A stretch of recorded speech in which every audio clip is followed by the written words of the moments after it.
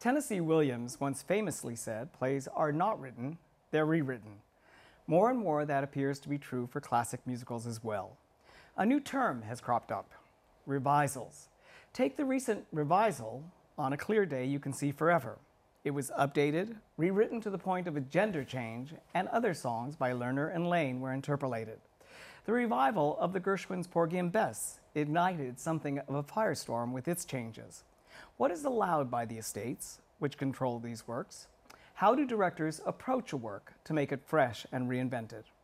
I'm Patrick Pacheco of New York One and the LA Times for the American Theater Wing, and our guests today are uniquely qualified to answer these questions.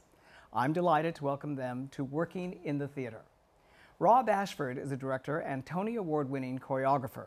His current project on Broadway is Evita, which he choreographed, and he both directed and choreographed How to Succeed in Business and Promises, Promises. He's just returned from London, where he directed the new musical Finding Neverland, and he is also directing the revival of Cat on a Hot Tin Roof this season. Ted Chapin is the president and executive director of Rodgers and Hammerstein, who has been at the helm of more than 20 award-winning Broadway and London revivals. He is a past chairman of the Board of Trustees for the American Theater Wing and was the driving force behind the recording of the musical Allegro. Ted is also the author of a book about the birth of the 1971 Sondheim musical Follies, on which he worked as a production assistant. And director Scott Ellis is currently represented by the revival of The Mystery of Edwin Drood. His other many credits include Harvey, Curtains, The Little Dog Laughed, Company, Steel Pier, and She Loves Me. He is also the associate artistic director of the Roundabout Theater. Welcome all. Thank you. Be here. Let's start with the term, revisals. When did you first hear it, and why do you suppose it came about? Ted? Well, you posed that question in the green room, and I thought to myself, okay, what's the first musical that I know of that could be called a revisal, even if it wasn't called that specifically? First one I could think of was actually Annie Get Your Gun in 1967. Wow. Because Richard Rodgers at Lincoln Center Theater, in the Music Theater of Lincoln Center, established for the campus of Lincoln Center to do musicals. It didn't last long, unfortunately. But he gathered, even Ethel Merman was in it, and Irving Berlin wrote a couple of new songs, and Dorothy Fields adapted the book. And I don't know what inspired their feeling that they needed to have at that show, but that's the earliest one I can think of that arguably was not performed in the original text and score. Wasn't it more traditional to just, when you revived a show, to do the original staging, the original choreography, the original design and everything, right? That was what it was, right? Yeah. And so many of them went out on tours, and they would be around the road for so many years that they would then pop back into town. Right, exactly. So the authenticity was key then, right? To see what the original was. Scott, do you recall when you first heard it? Well, Rob and I were talking, and I think you're right. We think that the first time we heard it was from Kathleen Marshall, yeah. That's what I remember. I remember her, I think when we were doing Kiss Me Kate, actually. That's what I recall. I just remember her saying that it's not about just reviving the show, it's about revising the show. And it makes such sense, you know. Yeah. A show that you all three worked on, a revival of a show that you all three worked on, was the 2002 revival of The Boys from Syracuse. Nikki Silver came in and rewrote the original book. Ted, I think did this idea start with you? How did it come about, and why hire Nikki Silver? You had to start there, did you? I did. Because Scott directed it and you right. I did, yeah, that's right. It started as many revivals or revisals have started in the last 25 years with encores, which did The Boys from Syracuse, and people thought it would be interesting. However, nobody wanted to do the original book.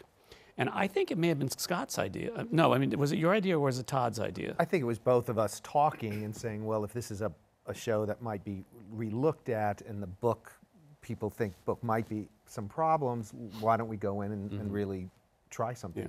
And the original book was by George Abbott. It was. Right. First musical based on Shakespeare play. Is that right? Yeah. And I mean, what I remember, and these guys can tell their own war stories, the reading of it in that roundabout rehearsal room was one of the funniest things I've ever experienced in my life. And I just thought, this is going to be so cool. because it had a very different sensibility. You know, kind of hip humor, as Nikki Silver is wont to do, and I thought this is going to be great, and it just didn't work out that way. Now, who chose Nikki Silver, and does he have to run his changes by the Rodgers and Hammerstein organization that controls the rights to this Rodgers and Hart musical? I think that reading was what sort of saying, here's the idea, this is what we're thinking of doing, what do you think? I imagine if the reading didn't go well, the estate would have probably said, this is going on the wrong path. But it's also, it's also, I mean, part of the magic from my standpoint is if the idea of Nikki Silver and the Boys from Syracuse is a good one, to say, take it the next step, you know, fly, you know, and then we'll all get together and see if you've come up with something. Because to say no, that's a bad idea. You got to have pretty good reason to say no at the very beginning. I get in trouble sometimes by saying yes too much, but it's much more interesting. You know, I also think when you're looking at shows like this and with that or anything, and you could speak more about it from the estate, but I always find it like, well, why not go try? You always can go back to what you have, but why not? Why not go? I think what happened, I think one of the things was these songs were so famous and beloved that what happened with the new take on them and who was delivering them and how they were delivered, I think that freaked people out a bit. Yeah. Because they were all willing for a new book if they didn't care for the old one, but they still wanted the songs intact like in the encores. So I think that when Nikki redid the show, and all of us just trying to figure out, well, in this version who would sing that, in this version who would sing that, and how will it be arranged, what will the dance arrangement be, what will the orchestrations be, all of that stuff was new. So I think then, I don't want to say the purists even, I just think the audiences wanted those traditional songs to be delivered traditionally. And I think with the new take on the book and that, it felt a bit at odds somehow, and it didn't. It's interesting not to talk immediately about another revival, but you could also go back to On a Clear Day also, most recently, which I respect and think that's, why not? Why not go and try something new? But it's such a difficult balance when you're doing that. It is so difficult. And I think it's just finding the balance and having something work in a rehearsal room, which many of us have been in on many projects, and then you go on stage and go, uh-oh, wait a minute, it's not the same. And by the way, it could be just the opposite. Things not so good in a reading, and then you keep working it on a stage, it looks great. So I think it's just a very fine balance. Going back, would you look at it and go, well, what would you do differently? Of course, you can always go back. But I think what we did was embracing Nikki Silver and a new way of doing it. And I think you have to go full out. And also, since it had just played at Encore. Yes, yeah. To a great success. Yes. And it was beautifully rendered and beautifully done. There would be no point for us to just do that again at the American Airlines. Right. You know, the idea was to just kind of, reinvent it or revise it a bit, Try something new with it. How would you, as directors, balance that, just what you brought up, whether it's purists or audience expectations when you're coming to a revival, whether it's Mystery of the Edwin Drood or Evita or How to Succeed, audience expectations versus your own personal vision of a show? It's kind of nutty, I have to say, when I was going to do Promises, and I'm not even kidding you, most people ask, the question that most people asked was, are you going to do the figure 8 in Turkey Lurkey? Are you going to do the figure 8 in Turkey Lurkey? Yeah. Literally going like, are you serious? Yeah. But yes, they were 100% serious. Everyone knew Turkey Lurkey from the, you can YouTube the Tony Award dance. It's Donna McKechnie, it's Bjork Lee, it's Margot Sappington, I think. These three ladies doing the Turkey Lurkey, and then all the guys and gals of the chorus do this figure 8, like not a complicated step, and a fun pattern. And this is Michael Bennett's choreography. Yeah, Michael Bennett's choreography. It was a great number, but I had no idea of the weight of the figure 8. I mean, seriously, but it's kind of, so there, you never know either what people might fixate on, like something that was signature to them that, you don't want to disregard, but you also don't want to be a slave to it either. Did that intimidate you? It surprised me, and I didn't do a figure eight. So I know you mentioned that opening night. You're like, where was the figure eight? First thing I said to you was, I don't see a figure Figure eight. eight? I'm confused. Yes. But I think he's exactly right. I mean, I'm sort of in the middle of it now with Drood, and you know, it's sort of, well, will she take that last note that Betty Buckley did in the revival? I mean, in the original production, and you think, really, that's it? That's what you remember? If that's right. sort of, Will she go, the will she wall, go, or wall, the wall? Yeah, Yeah. it's very interesting. People who know it and who have experienced and love it have feelings on it. I always go just the opposite, or try to go the opposite, and go, my stepmother, who lives down in Florida, didn't see, probably the original Promised Brahma, or certainly didn't see The Mystery of Edwin Drood. So can't we just look at it that way and have people come into it, a generation that has never seen the show? And so that's the balance. Mm-hmm. You don't want to do, well, this is what they did back then, and you've got to find. How helpful is Rupert Holmes in this? Well, I think anybody who's fortunate enough to do a revival, The writer, obviously. with the writer on it, Yeah, that's you're very way helpful. ahead of the game. Yep. Or I suppose it could be trouble too. But I think you're way ahead of the game because you have them in the room with you, and you can talk about it. And there have been changes in Mystery of Edwin Drood. There are things that have not been seen in the States that were done in London. So in that way, we're doing new things. And just last night, we made changes and cuts and rearranged stuff. So that's a blessing to have a writer there. Ted, your brief is different because you're protecting the brand, Right. quote unquote. Sorry for using that. I know it's an overused okay. term. And obviously they're dead. There are living heirs to it. How do you weave your way through this balancing act? Well, as I'm listening to Scott and Rob, I think of an experience that we had, because in the Rodgers and Hammerstein days, not only did they have iconic choreography, for example, Agnes DeMille and then Jerome Robbins in The King and I, and they were tough enough businessmen that they actually owned the choreography. I think everybody after that paid for that because everybody said, whoa, wait a minute. But they were the authors and they were the producers by that point. When the National Theater asked about doing Carousel years ago, because they wanted to do musicals, the second thing they said after asking for the rights was, we don't want to use Agnes DeMille. And if you make us use Agnes DeMille, we won't do it. And so that was a dilemma. Dorothy Rodgers was still alive, and she was like, but it's good. It works. It's Agnes DeMille. I said, well, we can say no, and we won't see Carousel. And the irony is, we said yes, because I think part of my job is to keep these shows alive, and one of the ways to keep them alive is to be open to new thoughts and new ways of doing them. And ironically, they hired Kenneth McMillan, who was a fine ballet choreographer who did the ballet in the second act, then died, unfortunately, so the rest of it he didn't get to do.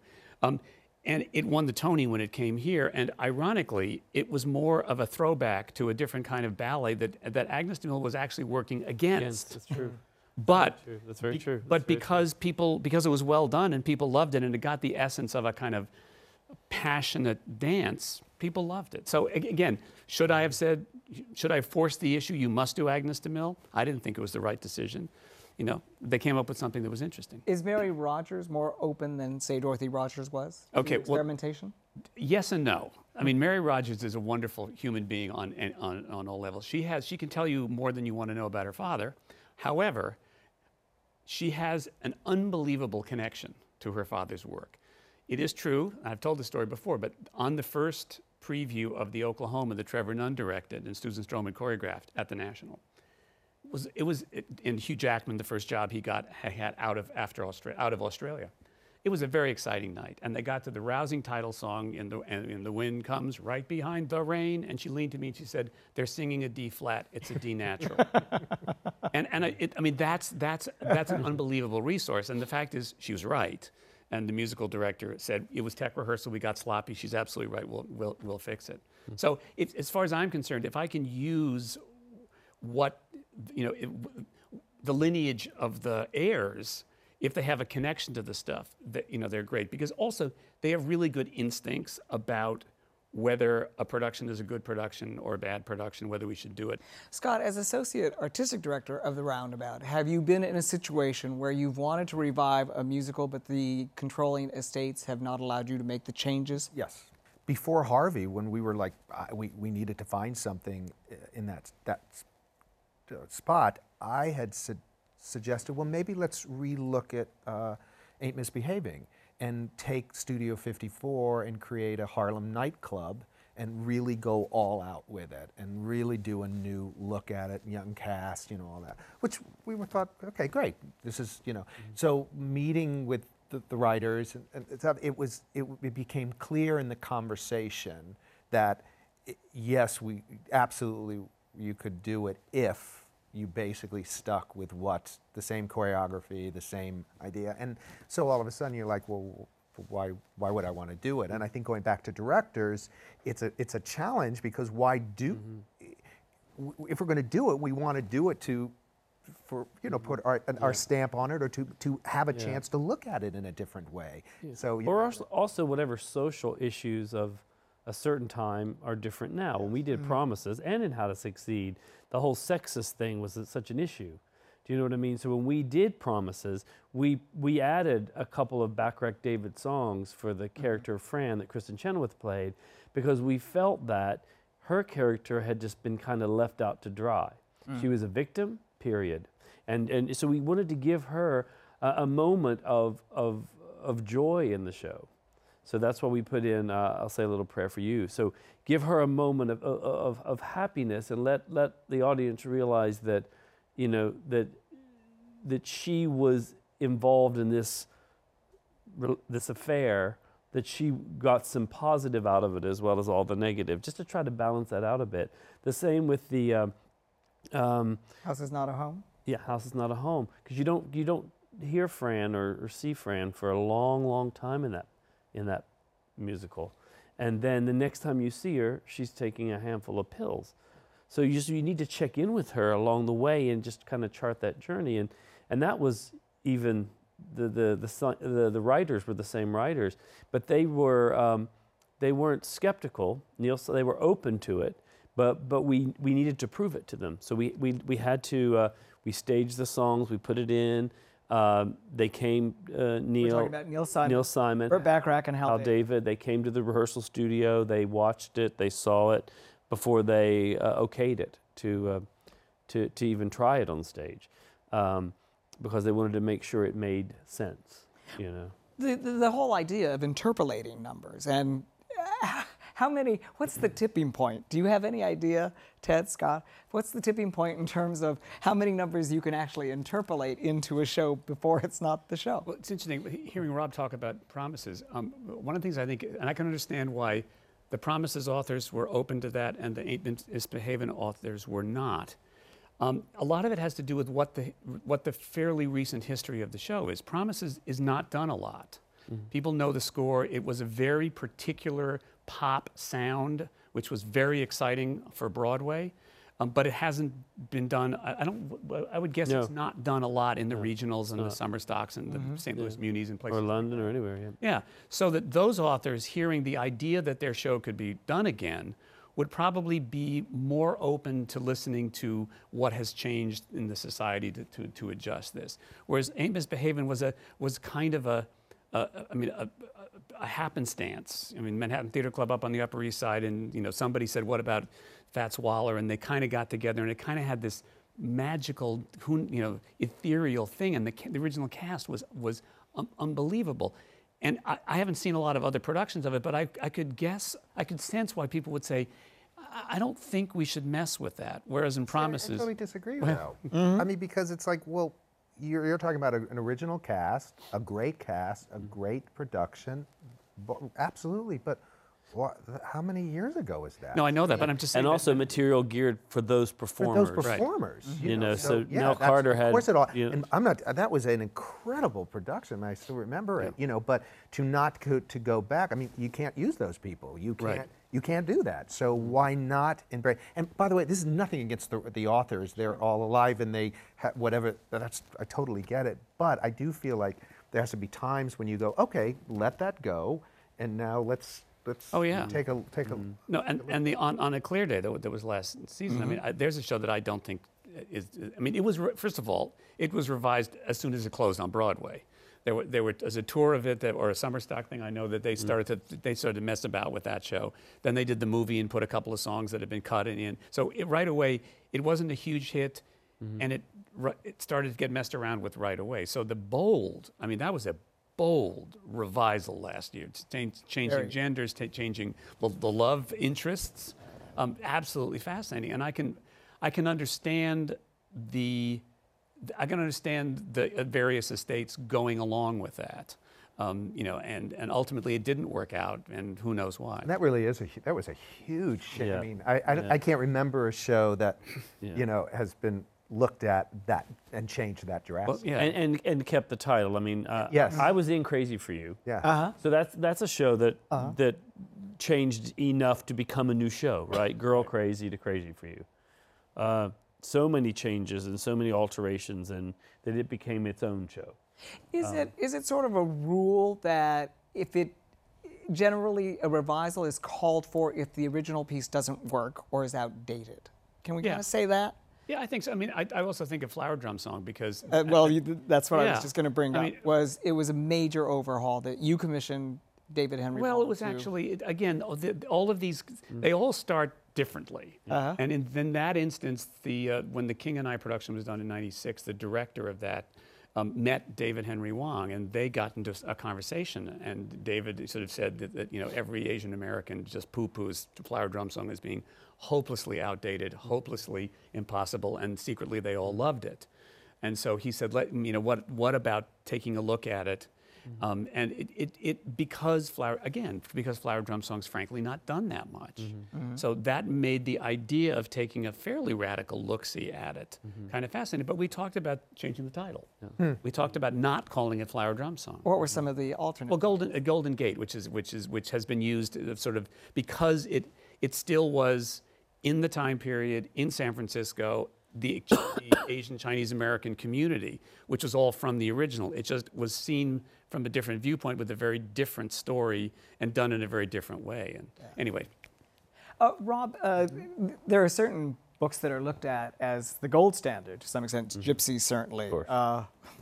Little Night Music, Sweeney Todd, Hugh Wheeler. Carousel. My God. How to Succeed is often looked at as a quite strong book. When you came Yeah, I to think revive so. How to Succeed, what were the discussions about updating the book, changing the book? And we're talking about there were 3 writers on it, right? Abe Burrows being one of them, I believe, and then 2 others that are in here somewhere. But Yeah, I'll let you talk. Yeah, Shepard Mead. Yeah, it felt like it's a really sound book and score. So it wasn't like we went in going like, boy, we really need to. What are we going to do? How are we going to figure this out? What the challenge with that was by having Daniel Radcliffe play Fitch. Pierpont Finch. Yeah. By having him play Fitch, being so much younger, it just kind of switched the dynamic of that role. Instead of it being someone who was kind of in the middle, well, not in the middle, I don't mean middle age, but so say someone in their early 30s or 30 that's trying to figure out a way to skip some steps. It became about youth picking up a book and saying, I can do this, whatever it takes. It's about someone like leaping off a building and trying to figure out how they're going to land on the way down. And youth being the thing that pushed that through rather than going, wait a minute, I can work the system. you found a great second lead because I did see the original with Rudy Valley, who was just a different creature from another world. And the revivals I've seen haven't really been able to find somebody who makes that his own. And John Larroquette and Daniel together were like, I can believe this relationship completely. Yeah.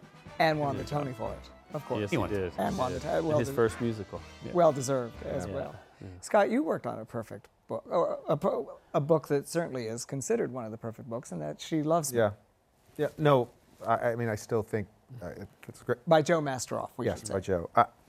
I think it's certainly one of the top 5, of just great books. And, Yeah, it's when you get in there, sort of Little Night Music the same way. When you really delve into it, you get into it, you go, oh my God, this is an unbelievable book. And I think books for musicals get so knocked around and not appreciated until they're really, when you really look at them, you think this is unbelievable. And when they're not, I think it seems to me like when we're looking at revivals to really look at, it's the book that's always a little tricky, that needs to be, the music tends to be, Book always you gets know, blamed. glorious. Books always gets blamed, you know, but when you find a great book like She Loves Me, it's you're just sort of in awe of it. And because- Cabaret as well. And Cabaret. Oh, I mean, yeah. there's a slew of them, you know, that Yeah. that are just great books, you know, and I think it makes, for a director, your job much easier. Yeah. Part of the problem that we encounter is the good books for Rodgers and Hammerstein musicals are as good as any books, but they come from an era where 3 hours in a Broadway theater was accepted by everybody. So the challenge with Rodgers and Hammerstein is cutting them. And it's interesting that there's a wonderful reprise of the King's song Puzzlement in The King and I for his son and for her son. And there's a place in Texas, Lyric Stage, that does musicals with original orchestrations and all that kind of stuff. Doesn't touch Extraordinary, yeah. And so it was full 3 hours. Right. And when I saw The King and I a couple of years ago, I realized, oh, wow, that gives those two characters such a wonderful moment, because one of them is going to become the king and one of them is going to threaten to leave with his mother but stay there. But then I said to somebody, it gets cut all the time. And somebody said, well, the problem is you have to cast singing children if you're going to put it in there. So it adds a burden to casting Louis and Chula Longhorn.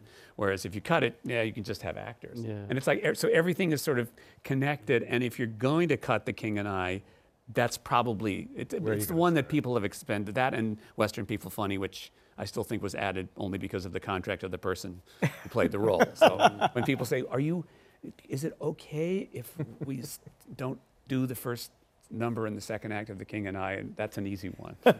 You brought up a fascinating point, which is cutting. I mean, our attention spans are so much shorter. Oh my God. And everybody really wants to be home by 11 Yeah. o'clock, please, or 10:30. Okay, let's admit it. Every time we walk in and it says no intermission, come on, you're halfway home. You're halfway home. Yeah, it's it's like, true. oh my god. Except I find there are modern shows that I see that, and 62 minutes into it's time to take a break. Yeah. Because there's a tricky period in those 90 minutes. No, shows, you're right. I think, Well, one thing you can, for How to Succeed, for example, that is a long first act. That's like an hour 20, hour 24 or It's something. right there behind you. Do you know what I mean? It's like but again, not a lot to cut, and also want to have room for some dance arrangements in there too, which actually expands it a bit. So that what we tried to do was keep the energy going, keep the Office and the Finch's Climb happening constantly in every transition and in everything to kind of help keep it motoring anyway. So you felt like you're on his coattails and let Daniel let you fly, and you can fly through with him to the point where you won't watch your watch. But when they're long like that, you can't have a beat that isn't so accounted fascinating. So I'm just having just gone through this with Drew, and I will say the exact same thing. Absolutely the exact same thing is that the book is lean. We have done some cutting, but it's a long first act, and it sets up the second act beautifully. Yeah. So it all pays off. But you're absolutely right. It's just those transitions. Yeah. I mean, it can be 5 seconds. I said, find a faster way to do it. right. It's just drive. right. So by the end, you're just like, oh, okay. That's it. Well, if it's beautifully constructed, if it's a beautifully constructed piece, you pull one piece out, everything sort of collapses. Yeah, doesn't it? potentially. To some extent, potentially. Yeah. You know, I mean, even A Little Night Music, which has that brilliant book by Hugh Wheeler, was running, in this last revival, over 3 hours, especially once Elaine Stritch came in. But some of that is with directors and pacing and driving that, I think, and I think we're probably similar in that way of being aware of that drive, and some directors wouldn't be, but That's something I have to say. That's something I learned from you too, working with you. No, seriously, because I work with you, it was like my second show, and then like maybe my fourth show, and so then that you not like no go, and that was something that I learned you needed to do, and two, I learned you could do. You could still get the full value of everything, you know. So like I would stage a number like in Curtains, for example. I would just stage the whole number that kind of went from A, B, C, D, E, F, and G, let's say, and then Scott would watch it and go like, get rid of the C, get rid of the G, and try to get to a J and do it like quicker. But that's how you learn. Then you learn like, okay, and it's so possible, and it makes it so much better. Yeah. If you accept that challenge, you know, and it has nothing to do. It's not a slam. It's not like that's not good enough. It's just like it's also, I always find interesting, and same thing Evan with Drood, is I think when a choreographer is in a room, and how one directs and choreographs, I have no clue. I mean, that's just mind-boggling to me. Well, the director never comes in and cuts it. That's true. That's for sure. That stupid director. But you're also in your room doing your story, and then you bring that story into the larger story, and then it has to shift. It sometimes has to shift again because of that. So that's interesting. But yeah, cutting is so fascinating. What's the most drastic cutting you've ever done in a production of yours? Oh, that's a good question. Wow. And what's the most drastic cutting you've allowed in a Rodgers and Hammerstein production, or Oh. one that you control? Sometimes it's done, and I just happen to go into the theater, as I did in an touring production of South Pacific that had a second act that was about 35 minutes long. And it's like, oh, gee, that was a lot of stuff missing. Again, with smart people, what I've always felt is, you know, smart people should have access to all the information. When the Lincoln Center did South Pacific a couple of years ago, I gave them every early draft of a script that I could find in the office. And Andre Bishop, who's very, very smart producer, read it all, read the Michener, and then the weekend before they went into rehearsal, called me and said, I've just taken a look through this all. I am in awe of how this original script was cut. Because the script they went into rehearsal with in 1949 is longer. And everything that's in there, I mean, you would, I can see you saying, no, that's a great piece of information. I'd love to know more about that. But the way they actually excise stuff still gives you the story. And frankly, 3 hours was enough. You know, but again, the smart people will then say, as Andre did, they wanted to put one line back in from the earlier draft, and it was a very bold line. It was a line that appeared as if they chickened out in 49 when she discovers at the end of the first act that he has these kids by interracial marriage, and she's from Little Rock and can't deal with it. Which is referring back to something that Rob said about the cultural changes, the that's demand right. changes That's exactly in right. Promises. Yeah. Rob, can you think of any show that you drastically cut? Well, it's funny because I think that the first thing that I always try to do, I'm a firm believer in take a little bit from everywhere, as opposed to like cutting a number or cutting a big event. Not because I'm in love with the big events, but just like there's some like Promises. Our first preview, I think we were 2 hours and 54 minutes or something crazy like that. And just by the little trims and the tightenings and the little trims and the tightenings, and a lot of that comes out of the dance stuff, which is also very good for me to do anyway because it makes it more powerful and more pointed and more loaded. It's better, I think. We were down to 2.5. But so that we took almost 30 minutes off the show by just like cleaning it up and taking that little, we don't need those 2/8, you don't need that transitional 2/8, can we do that?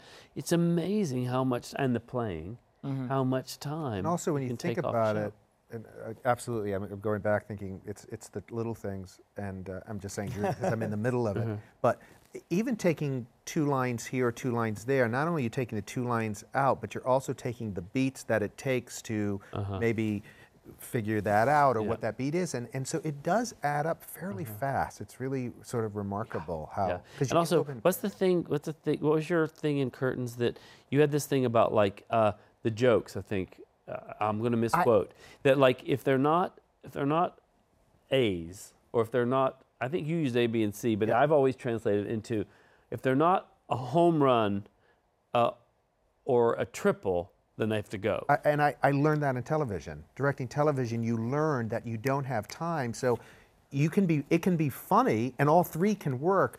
But if one is a home run and the other two are not, they fail more. So you want to just and they dissipate the home run the too. home run because so a triple. So Yes. say you have two doubles and a triple in a row. If you get rid of those two doubles, the triple will become a home run. absolutely, absolutely. Because we did that with the curtains a lot. You Lot. were very, because we would help try to gauge that it does the triples. We'll try to, you know what I mean, and that's something too. I just never realized, just being a dancer in a show and all those kind of things, that when you don't go to college to learn how to do this, that you realize about those kind of things and how forensic it all is in a way, and that's why you have 4 weeks of preview, so you can all adds up. figure all of that stuff out and pull that, and it's not, and how important the audience is. Yeah, well, I was going to say that. Well, Because I remember in my early life, especially on the Sunshine Boys, Neil Simon, I was the assistant director on the original production. And, Neil Simon would stand in the back of the theater and listen to that audience. And as you say, it was like bump, bump, bump, and cut this. I mean, the stuff that was cut was as good as what was there, but it wasn't. The shape wasn't right. No. And what if somebody says the audience individually is useless, but together they are absolutely invaluable. I wanted to keep on cutting and talk about Porgy and Bess, but since you brought it up, I wanted to bring up Follies, and that was I think the widow of William Goldman, the librettist, James Goldman, the librettist. Bobby Goldman is known, and correct me if I'm wrong, is fairly known for not letting anything be changed in revivals. She's tough. She's tough. Bobby's tough. And has that interfered with the success of subsequent productions of Follies? Well, every production of Follies has changed, so she's allowed them. Changes have happened, and she's allowed it.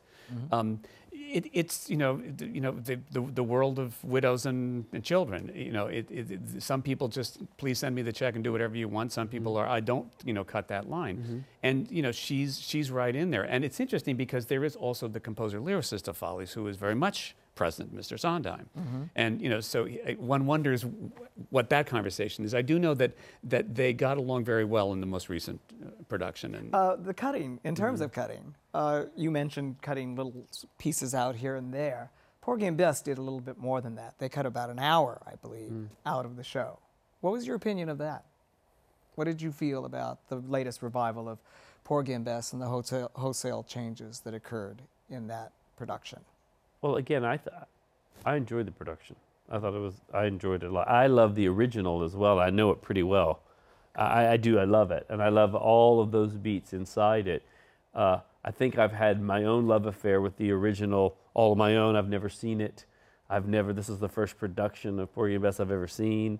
But loving the original score, but also, again, trying to take a piece that feels so of a certain time in a certain place and making it feel a little maybe more streamlined for an audience of today to come to see, and not necessarily for an opera company. So I think that's one of those experiments that is worth having. I don't think anybody meant any disrespect. It was interesting because when I finally saw the show, I felt like, from what I'd read or felt, and I was like, oh gosh, it's like people that go like, well, we can do anything to this old thing because it's, but it didn't have that feeling at all. It didn't at all feel that way to me, that there was disregard for the material or the original, like whatever, we could just, whatever we want to do at all. So I thought it was very respectfully And it's a shame done. that's sort of what you sort of felt with all that Yeah. hoopla before, which is, I agree 100%. It goes back to, well, you can always do the original production. You can do the full one, which, by the way, is not being done, or if it's being done, it's being done in an opera house. It's massively expensive.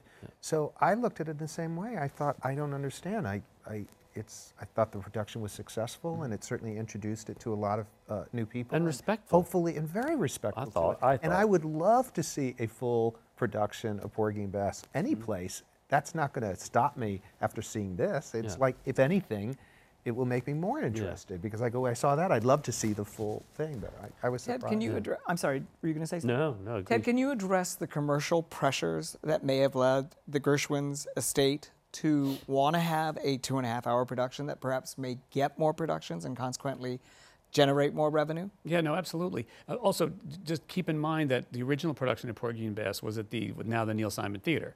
I mean, it's an anomaly in that, is it a musical, is it an opera? It's one of the very few, maybe the only one, that actually you can make an argument that it is both and has a life in both. But certainly in the economics of Broadway today, Broadway is still a very important place for productions of the past, of the classic American musicals, to be done. The visibility is still good there, the Tony Awards, there are all kinds of reasons why, if it's good, it's a very good thing. So I can absolutely understand why the Gershwins thought, let's do Porgy and Bess in a simpler way and see if we can actually get a Porgy and Bess that can be done more often than the Opera House version. We just put a Showboat in the catalog that was done at Goodspeed Opera House last year, because when they said they wanted to do Showboat, the entire theater of the Goodspeed could go in the Showboat scene that's a play within a play. But the director was very smart, and he told the story. Ruggiero. Rob Ruggiero. And he did a wonderful job. I saw that production. Yeah, and again, part of why we're making it available is because I would like to think that there are people who think about Showboat as something much too big to be done, and here's one that's streamlined, both in time, and also in personnel, but tells the story. That's to be told. Same with Parade. I did Parade in London at the Donmar Warehouse. We did a cut-down version. I was in the one at Lincoln Center. Wow. That was the last show that I was in, and I was assistant choreographer.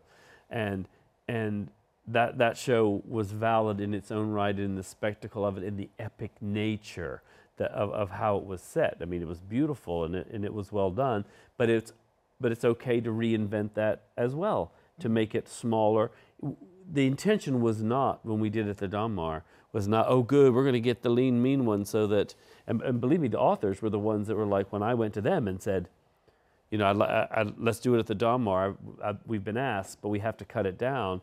They were the ones that were, we've already written the show, we don't need that. Right. We don't need to cut it down. It's not that they weren't trying, they didn't have that in their minds. Oh great, let's do the 9 instruments, 15 people version. It was just for the place and for the time and for the streamlining. And what happened with that particular show, because we had a smaller, much smaller cast, there were double and triple casts.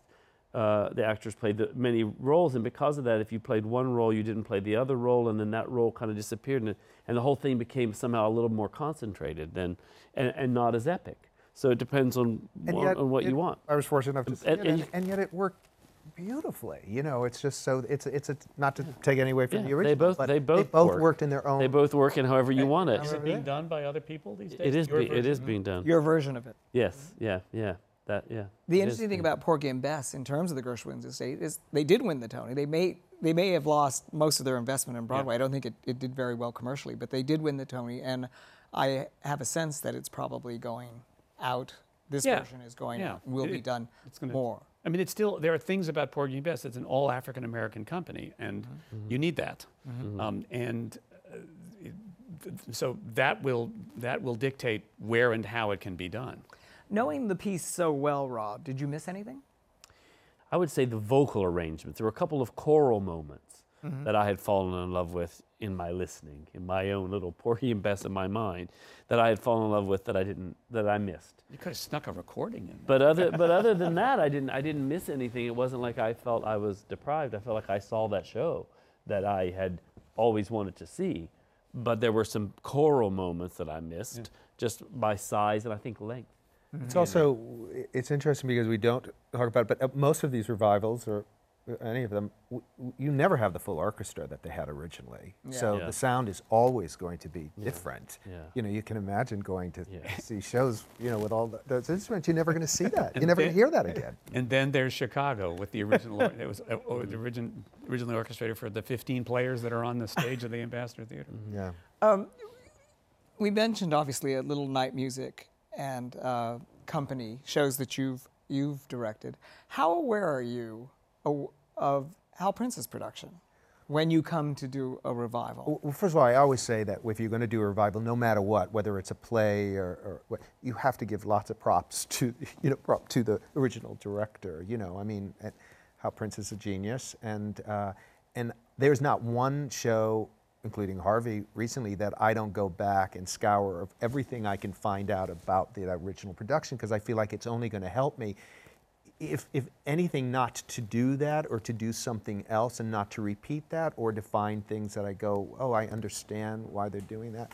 So I think, I mean, with Hal, it's a little different only because it's Hal Prince. So he's such an incredible director, and so when you approach any of his shows that he created, it's a little, I feel it's a little daunting, you know. I don't find that with other shows because that's Hal Prince, but I still go back, embrace what I can, and respect that, and then try to move on and do what I'd like to do. I mean, How is that relevant to, say, Wilfrid Leach's original production of Drood? it's a good question, because I feel the same way as far as what Wilfrid did originally.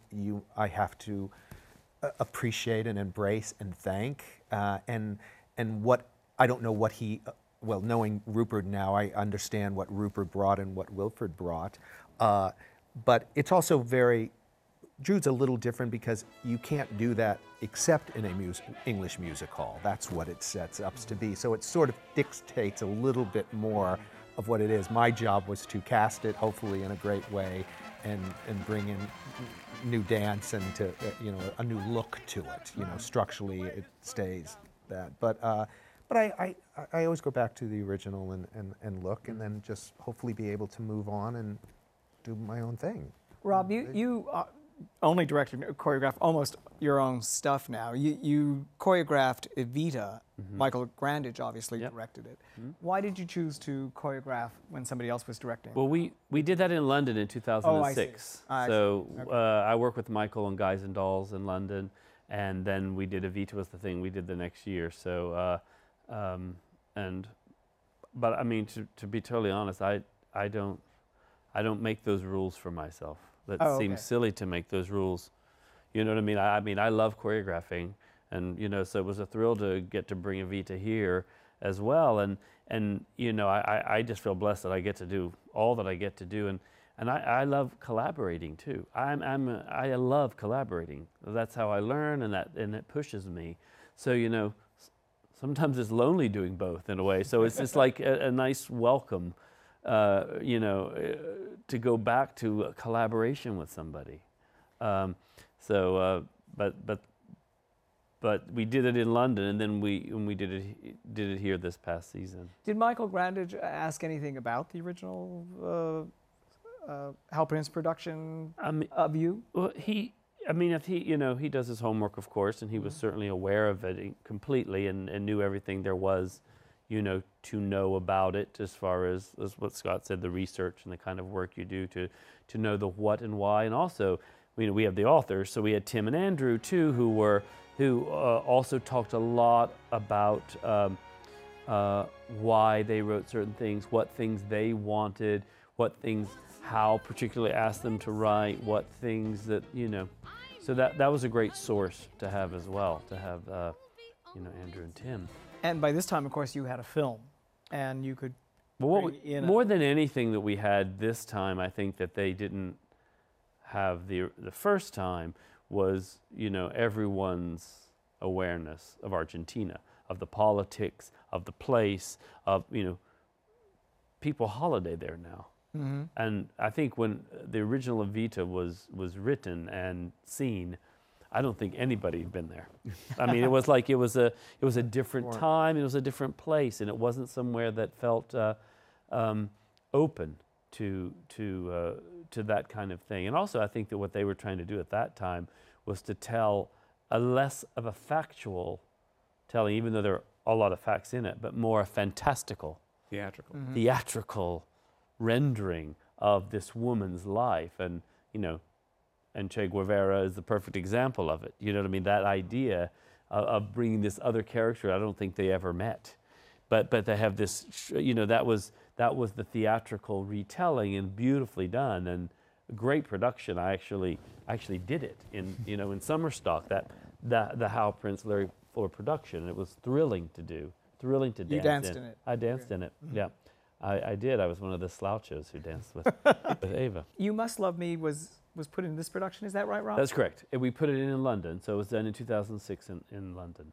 And was there much discussion about that? Because what we're talking about is, and this is true of Sound of Music, obviously, when there are films that are made of these productions and then revivals come back to it, that's Well, it was often a song point that of was, discussion. it was a song that was added for the film, That's right. And won the Oscar. and it did win the Oscar, and it's a great song. And we did want to, we wanted to put it into the show because it is such a terrific song. And the question there was where? Mm-hmm. That was the question, where could it possibly work? Because where it plays in the film is kind of where it's at the end of her life. And because there is a beautiful song already written for the musical that happens at the end of her life. When she's on the balcony and they're filing by and she sings about all of the choices she had, which works beautifully. But but the place we found for it, it feels like it fits like a glove, really, is after the waltz with Che and Ava. Mm-hmm. And when, Che basically becomes Perón, and she the first sign of her illness at the end of Waltz for Che and Ava, when she talks about she's praying, my body's falling apart, and then she gets to talk to Perón. So it works beautifully, I think, where it is, and it feels like it's always been there. I can't imagine that it wasn't really. Scott, have you approached a revival of a musical in which you've interpolated other songs? Has that come It's up? funny, I was sitting here thinking, I totally forgot my first show I ever did was Flora the Red Menace, which was a revival with a new book, and we came up with a new concept, and we went back to John and Fred's Cantor and Ebb's trunk, and we did pull some songs from their trunk and put it in there. So odd that I forgot that was the first show I ever did it, but we did exactly that in a total different concept, and then but John and Fred was alive, and we sat around a kitchen table, and we sort of mixed and matched and pulled things out. Did Fred write the book to that? Was that? George Abbott and Fred. And Fred wrote Flora the Red. Yeah. And it was very successful. And Hal Prince was the producer. Was his first shows he produced, yeah. And Ted, when it comes to Sound of Music, obviously, I must have done something good. And if I'm remembering the title of the song Was correctly. there a movie made of The Sound of Music? I'm not sure. No, I don't know. Never hear of it? There are two songs written by Richard Rodgers alone for the movie. I have confidence in something good, and people always want to put them in stage productions. And you met them? For the most part. What guides your judgment on that? What we can get away with. To see whether stage people will trust the stage version, because it works. What I have now come to realize is it works beautifully, different than the movie, and it's the same story, so there's enough there for people who know the movie without doing it slavishly like the movie. Right away, when my favorite things is with the Mother Abbess and Maria, and before she goes to the Von Trapp house, and the audience is like, where's the bedroom? What's this doing here? But it pays off, and you get the two songs from Max and Elsa, which are not in the movie. Do you think the audience steps out for a moment and goes, oh, movie song, or is it done? Well, something good actually replaces a song that nobody knows called An Ordinary Couple, and it's a weird little song, Ordinary Couple, so that sort of fits easily. Got it. But I have confidence. The other thing about I have confidence is it's a brilliant movie song, because she comes out of the, of Nürnberg Abbey, and she wanders around and gets to the Von Trapp. It's a travel song. If you do it on stage, if you start her as a nun, she has to get into her clothes. She has to get, you just can't do Salzburg on stage the way you can in the movie. So I've seen many attempts at her changing clothes elegantly on stage, and changing clothes is not an elegant gesture on stage. You started this conversation saying that you were open to ideas. Do you have any hard and fast rules? What are your own biases? Because you know the work so well. What are your own biases when it comes to people that come up to you with ideas for a revisal? I'd like to say I don't have biases. My early years were in the theater. I mean, I know what goes on when you actually do a show. Therefore, I think the thing I've become the most careful of is to understand what their problem is. So that if they're asking a question, why are they asking it? What can I listen to? And either guide them and say, I've actually learned from the years I've been here that what you're perceiving as a problem may not be a problem, or say that's a very interesting thing. Let's try this out. But there's a little bit of hesitation. Each circumstance is different, and you use your best instincts. If you were directing a Rodgers and Hammerstein musical, what would you ask Ted? What would you want to know from the controlling estates in terms of the changes that you as directors might want to make? Does anything pop to mind? I don't know that I would ask up front as much as I would wait till I did like my own first pass at it in my head about what to do. Yeah. And no matter what factors had to be factored into that first pass, like you're going to do this at the Donmar Warehouse and there are 250 seats and it's a postage stamp, Right. or whether or not you have this amazing leading actress who is not a great singer but is perfect for the role, or the producers would like us to do it, with an ensemble of 8 instead of 20, or so I would allow those things to be factored in as you did the first pass, and then I'd come to Ted and say, okay, here's the deal. My guess is if you come to the estate having thought through it, Yeah. and they're going to be open to listen Yeah. to it because you've Absolutely. tried to. You've Well, come in. and we've had a little bit of this in our history on some various things, and it's brilliant. It's totally collaborative. It Yeah. doesn't at all feel like you're going, No. but it's not, because Also, if we're not thought of as a resource, I mean, we are a resource, and the knowledge that hopefully those of us who are not the writers and not the families have gleaned through our years of dealing with these. If what we have come to learn isn't useful, you're kind of dumb not to, take. Yes, that's right. We don't have to agree on everything, Yeah. but advantage. it's great. I Well, mean, thank you, gentlemen, very much for a very stimulating and very educating conversation. Greatly appreciate it. Thank you. Thank you for joining us. These programs are brought to you from the Graduate Center of the City University of New York in partnership with our friends at CUNY TV. On behalf of the American Theater Wing, I'm Patrick Pacheco, and thanks for joining us for another edition of Working in the Theater. There is so much more to the American Theater Wing than just the Tony Awards. The American Theater Wing's website has a wealth of information. There's about 700 hours of material on the website. 700 hours? That's a lot of material. Here's the jam, everybody.